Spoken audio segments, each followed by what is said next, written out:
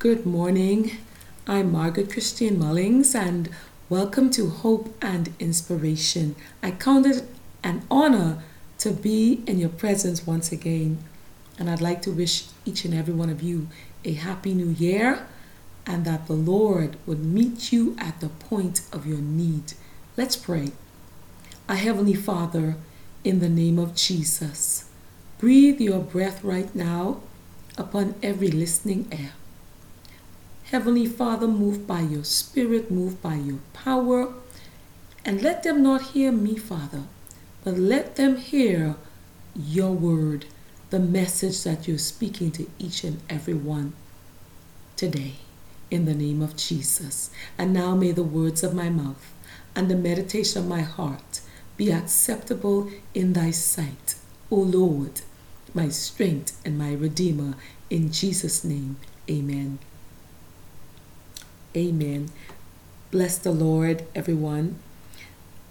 Today, I will share with you really from my very first book, Seeds of Hope, Volume 1. And the topic this morning is the inner man. Yes, the inner man. We dress and attire ourselves from head to toe with style and elegance, fully clothed to suit every occasion, feeling very confident and good about ourselves that everything is intact. We are on our way to celebrate for a worthy cause and thinking about what a good time we are going to have. Daily, our schedules are busy and very hectic, yet we manage to exercise, complete household chores, watch television, plus fit in a movie or two. There is also time for telephone conversations, to surf the internet, and yes, time for rest and more recreation. We also attend church regularly. The days turn into weeks and the months become years, and we are still feeling incomplete. In spite of the exciting activities, something is still missing. What is it?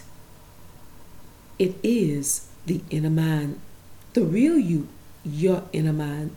Somehow, we have forgotten about him.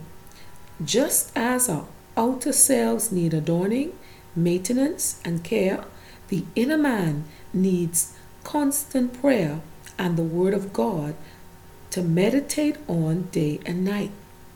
It is not an easy task to take care of the inner man. No, it's not. In fact, it is a struggle, for we find that each time we attempt to read the scriptures, we are falling asleep. We kneel to pray, feeling so weary, and once again, we find ourselves sleeping. This is not intentional. Knowing what is right, we still find ourselves doing what is wrong.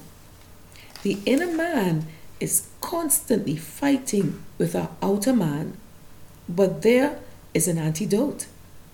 Your Savior, Jesus Christ, He is the solution for us. Accepting Him as our personal Savior today is a guarantee of true happiness and complete joy in everything that we do. I challenge you today to nurture your inner man with consistent prayer, giving to Him a steady diet of the Word of God, daily boosts of praise to your Heavenly Father, purposing in your heart to deny self by giving up a few meals to fast before the Lord. You will discover your inner man growing by leaps and bounds. By keeping your motives pure, you will have the understanding that the inner man is you. Yes, you.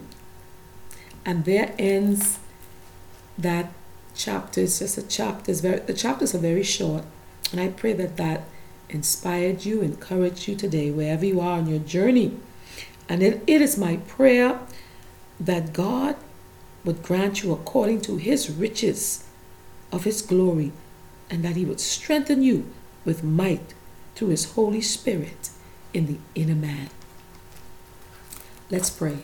Our Heavenly Father, in the name of Jesus, we just thank you for the work of the Holy Spirit in our lives. We thank you for your word, and we thank you that it is the Holy Spirit who is truly the encourager.